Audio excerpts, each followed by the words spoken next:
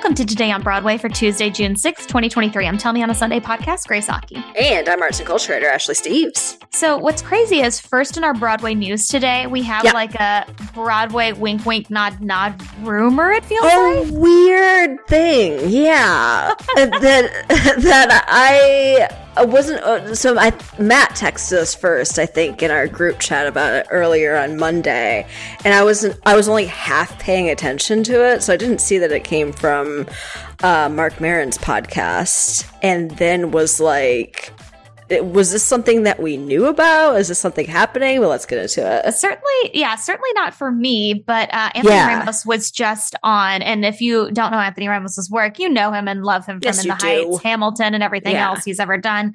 According to his recent visit to the Mark Maron podcast, WTF, he plans on returning to Broadway in a revival of Peter Shaffer's Amadeus. He says, quote, "I'm probably not supposed to talk about it," which is always my favorite actor statement.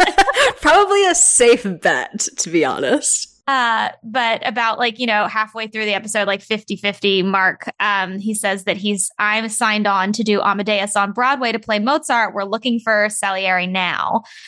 Which I'm like, interesting. Okay, one of two things happened. One, he spilled the beans. Yes. Two, they wanted him to spill the beans. It's really hard to tell because, you know, anytime an actor goes on anything doing interviews, they're told what not to talk about as well as what to talk about. So I would have to think that, maybe that he was told to tease it. Otherwise, a choice. He wasn't hawking something. Yeah. Besides, he's a fabulous guest. I'm just sure. And I don't know if he was, he had to have been there for some other reason. I'm not following his career close enough when he's not actively on Broadway. So I don't know if there was a specific reason that he was on other than to drop Broadway news that the rest of us didn't know about. He says that they're still looking to cast a Salieri, and I don't know if they've already done that, and he's being mum on that, which is possible, or if they are actively looking, but very curious.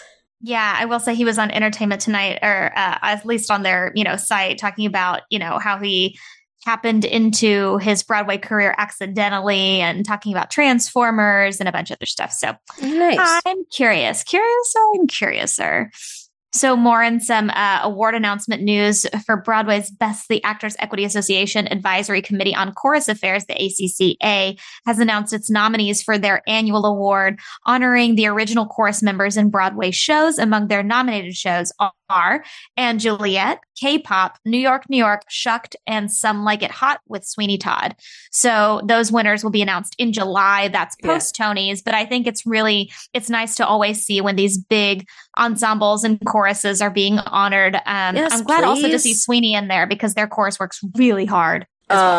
Incredibly so. The one that I was most excited to see, and not to rank them, but I am going to rank them because I actually just had to vote for one of these the other day, is K-pop. Getting to see them, especially their ensemble, which is so great. It's an ensemble show. Well, because they had exactly everybody was a principal in a sense. Yep. Like their ensemble was the cast, so it kind of it feels perfect there too. But some of these shows have very classic choruses, right? So you've got, exactly. Some Like It Hot. You've got those tappers. You've got those movers and shakers and singers. And same for New York, New York. Huge ensemble there. Of course, Susan Stroman. Yes, Shucked, please. a similar vibe. Even though I will say Shuck's ensemble gets to do some singing and what I call the hoedown throwdown.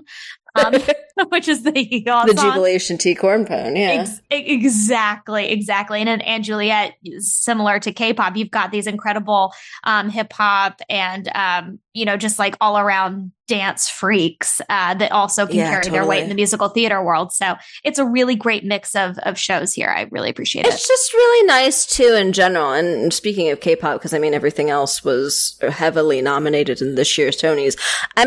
Get an ensemble award in the Tonys for God's sakes, for shows for this purpose who don't necessarily have, I mean, K-pop does have a standout technically, but like we just said, it was such an ensemble heavy show that it would be nice to see things that do lean that way and don't have the standard, 2 leads, 2 supporting roles in an ensemble, get recognition for the hard work that they're doing. So this is good to see here, at least. This is where you and I differ, because I don't believe there should be a best ensemble category in the Tony Awards. Absolutely, 100% am rooting for it at all. Why don't you, though? Because I believe...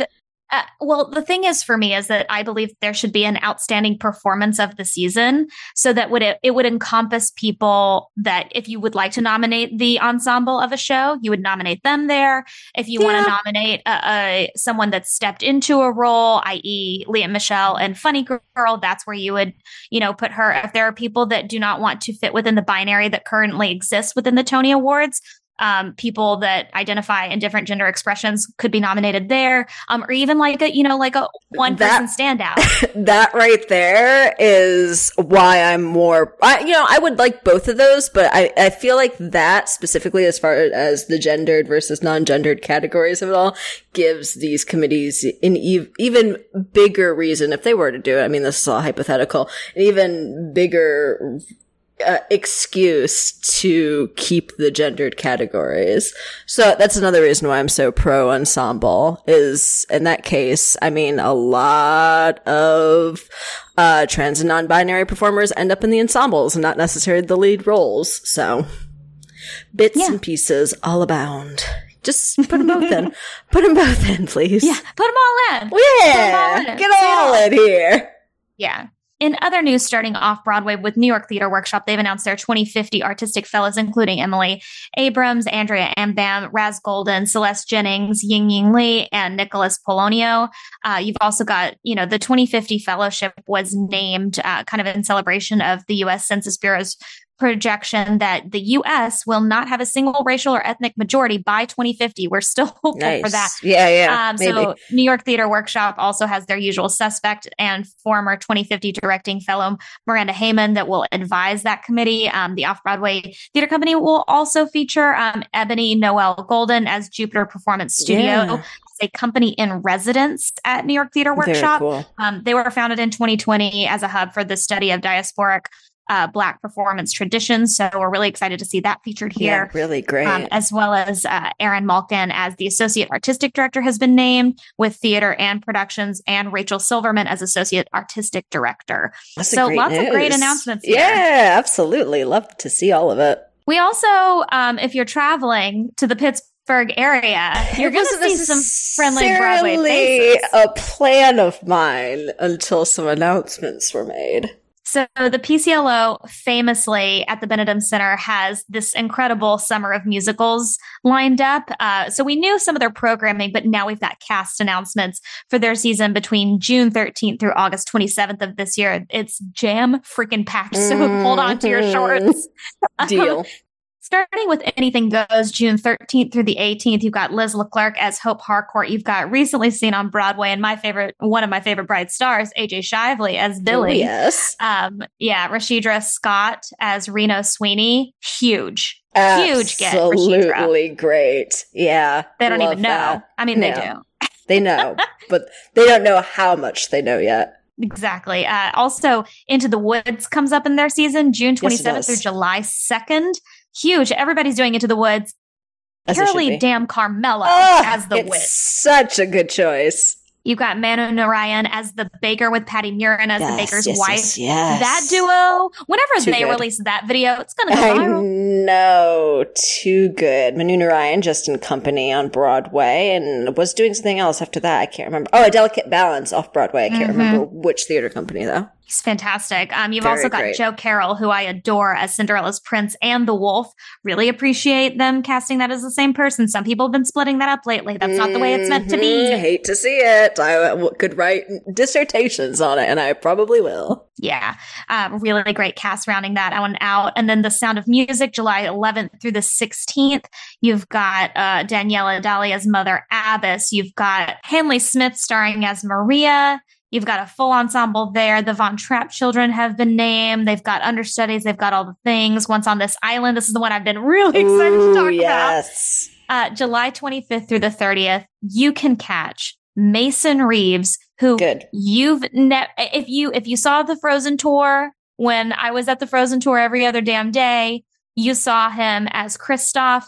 He is such a star. He's starring as Daniel in this one. You've got Naja Hetzberger as Tim Moon. You've got Melissa Clark as Mama O'Reilly. Like there's just such a good. Yes. Frenchie Davis? Darius Harper, amazing cast. Really amazing cast. Great gets for Pittsburgh here. Huge. They're also finishing with Guys and Dolls August 8th through the 13th with Nikki Renee Daniels as Sarah. Renee Daniels. Come on. Come off it. So you've also got Jeff Creedy starring as Sky Masterson with Nikki Renee Daniels, his real life wife, Nikki Renee Daniels, as Sarah Brown, completing the Guys and Dolls trilogy that if you're a couple, you better be doing Guys and Dolls. Truly, honestly. I mean, how many have we had at this point? They did the one at Kennedy Center, not these two, another couple, but it's kind of amazing. John Tracy Egan as Nicely Johnson, Leslie Margarita as Miss Adelaide. Leslie Margarita as Miss Adelaide is perfect casting. It really is. I don't understand how anyone else is you can't talk. You can't live up to it. Yeah. They're also doing Natasha Pierre and the Great Comet of 1812. Really gorgeous cast here, including Jason Gauthier as Anatole. I mean, beautiful boy. Good. Very beautiful boy. Yeah. Cast, gorgeous cast. So listen, if you're in the Pittsburgh area, or please make your way over to the PCLO. They really do top tier. Yeah. See it for us, because I probably won't make it this summer, but I want to see literally all of those productions, and that's how you know you cast very well. So it's been announced that there's a third installment of the Hocus Pocus trilogy now at this point. But we don't know if, according to Disney, right? But we don't know if that includes Bette Midler, Sarah Jessica Parker. Yeah, too early. We have no Kathy Najimy. Like, they can't say if the cast is involved. Put some respect on her name. It's just interesting. I don't know what. I think it's too early. Story. Yeah. I'm going to be honest with you. I did forget there was a second one. I still have not seen it. I think we got to go back in time. I think we need to meet young. That's so true. Right? So true. I just generally, let's please Rodrigo go back in time. Running around in a crazy wig. Oh, yes. This is Disney. You never know. That's their slogan as far as I'm aware. That's their whole thing. So speaking of young people, we've got the Educational Theater Association's official list of most produced plays, musicals, and short plays for the U.S. High schools for the 2022-2023 school year. This is one of my favorite annual listings. Yes. Because I think it really gives a good barometer of what's in the zeitgeist and what schools are finding the most success in terms of like how they're bringing in audiences. Because as we all know, like Broadway trickles down. And so from national tour to Broadway and all that stuff, like what's resonating, what's selling, and what are the most produced shows. So to no surprise to all of us, we've always talked about this for the past like 2-3 years on Broadway radio, is that the number one full-length musical is The Addams Family. Yeah. It does so well, but it just beat out Mamma Mia, which is very recent. So just want to clock that. Yeah, I think Mamma Mia was last year's winner. Mm-hmm. And so it's always at least within the top 10, if not like the top 2 or 3. And then Alan Menken and Howard Ashman have tied themselves for 5th and 5th place with Disney's Beauty and the Beast and Disney's The Little Mermaid, which I think is great. And then entering the top 10 for the first time this year because of MTI's release was the Mean Girls high school version. So I think that's kind of interesting that it's now entered, the half of these shows, have been longstanding 10 plus years. And the fact that Mean Girls has entered the conversation at number 10 for the first year that they've even been released is kind of huge. I'm really curious to see what high school versions, and because Chicago's on there as well as the teen version at number 8. The other is being Into the Woods, Little Shop of Horrors, SpongeBob musical, which has to be a lot of fun to do with kids, and also Legally Blonde the musical. So there's some of those where I'm like, at least in my high school, I know we never would have performed them, but I would really like to see what the high school version and teen versions look like and actually see teens perform them for Mean Girls. I shorts, a lot of fun. And then those are the full-length musicals. We have short musicals as well, and plays. I'm not sure you want to run through all of them, but we do have the full list. Yeah, we've got, for full plays, we have Clue by Sandy Rustin, which I think is great because she's about to debut her new play, The Cottage, on Broadway. Oh, yeah. And that's along with Hunter Foster and Eric Price for Broadway licensing for full-length plays. You've also got Puffs, Midsummer Night's Dream, Shakespeare Dur, The Play That Goes Wrong, which is a huge undertaking. Yeah. I can't believe the youth are trying to make the play go wrong. I saw that on the list, and I could not believe it. Like, I'm impressed when it happens on Broadway. But also, I'll do. Maybe that's like some high school theater's way of being like, listen, we know some things are going to go awry. So let's really lean in and let it happen. Let me see Noises Off Junior next. I mean, there you go. I also really appreciate you've also got it tied with Radium Girls, number 6, Almost Maine, John Cariani's always masterpiece. Yeah. Peter and the Starcatcher, which I always appreciate when young people do. There's just something different about it. It just hits. She Kills Monsters. She is. Alice in Wonderland by Lewis Carroll and various other authors. And then finally ending with 12 Angry Jurors. So that's a pretty substantial list. Obviously more so leaning towards comedy, but otherwise it definitely varies in theme. Did you do plays in your high school? We did. We had a winter play and then we had a spring musicale. Interesting. I know we've talked about this before, but I always forget. See, mine, we only did musicals in high school, and we only did plays in middle school. And I don't know that they were ever like, it wasn't Peter and the Starcatcher, that's for sure. I don't know if they were local plays or what, because I was never in them, and then I didn't do theater until I was in high school. But yeah, there was always a distinction of like, you're in middle school, you're doing plays, you're in high school, and now you can do musicals. And it's very weird, I know. But seeing a list of like high schoolers doing plays, it's like, yeah, of course high schoolers are doing plays. They should be doing plays. Well, but they were like banned for us. But here's the thing. I think that a lot of these schools, which I mean, I'm sure someone's going to correct me if I'm wrong, but most of these schools, when they are selecting plays, they're used for competition purposes. Yep. They are not the crowd pleasing, always, crowd getting. I'm not saying plays aren't crowd pleasing, Jill. But it's more that like schools know that they will make a lot more bank on the musicals, and for plays, they like to show like, their students' range. They like to use it as an educational tool and also for competition. So it's not going to surprise me there if most of these are used for that. Oh yeah, absolutely. And finally, we leave you all with a recommendation. There was a New York Times article, 39 Tony-nominated performers on why they act. Really lovely. A lot of great features here with Arian Moya, Jessica Chastain, Wendell Pierce. Also, the photography is so stunning. Yeah, I just really want to call gorgeous. that out. Photographs by Thea Traff. This is by Michael Paulson, Julia Jacobs, and Amanda Webster. So there's a good range of interviewers here, but Jodie Comer. It's a really stunning, just kind of like a few little quotes from some of your favorite nominees this year, kind of indicating like why they do what they do, right? And I think it's a nice refresher as we're leading into the end of this Tony season, to kind of 5 more days, baby.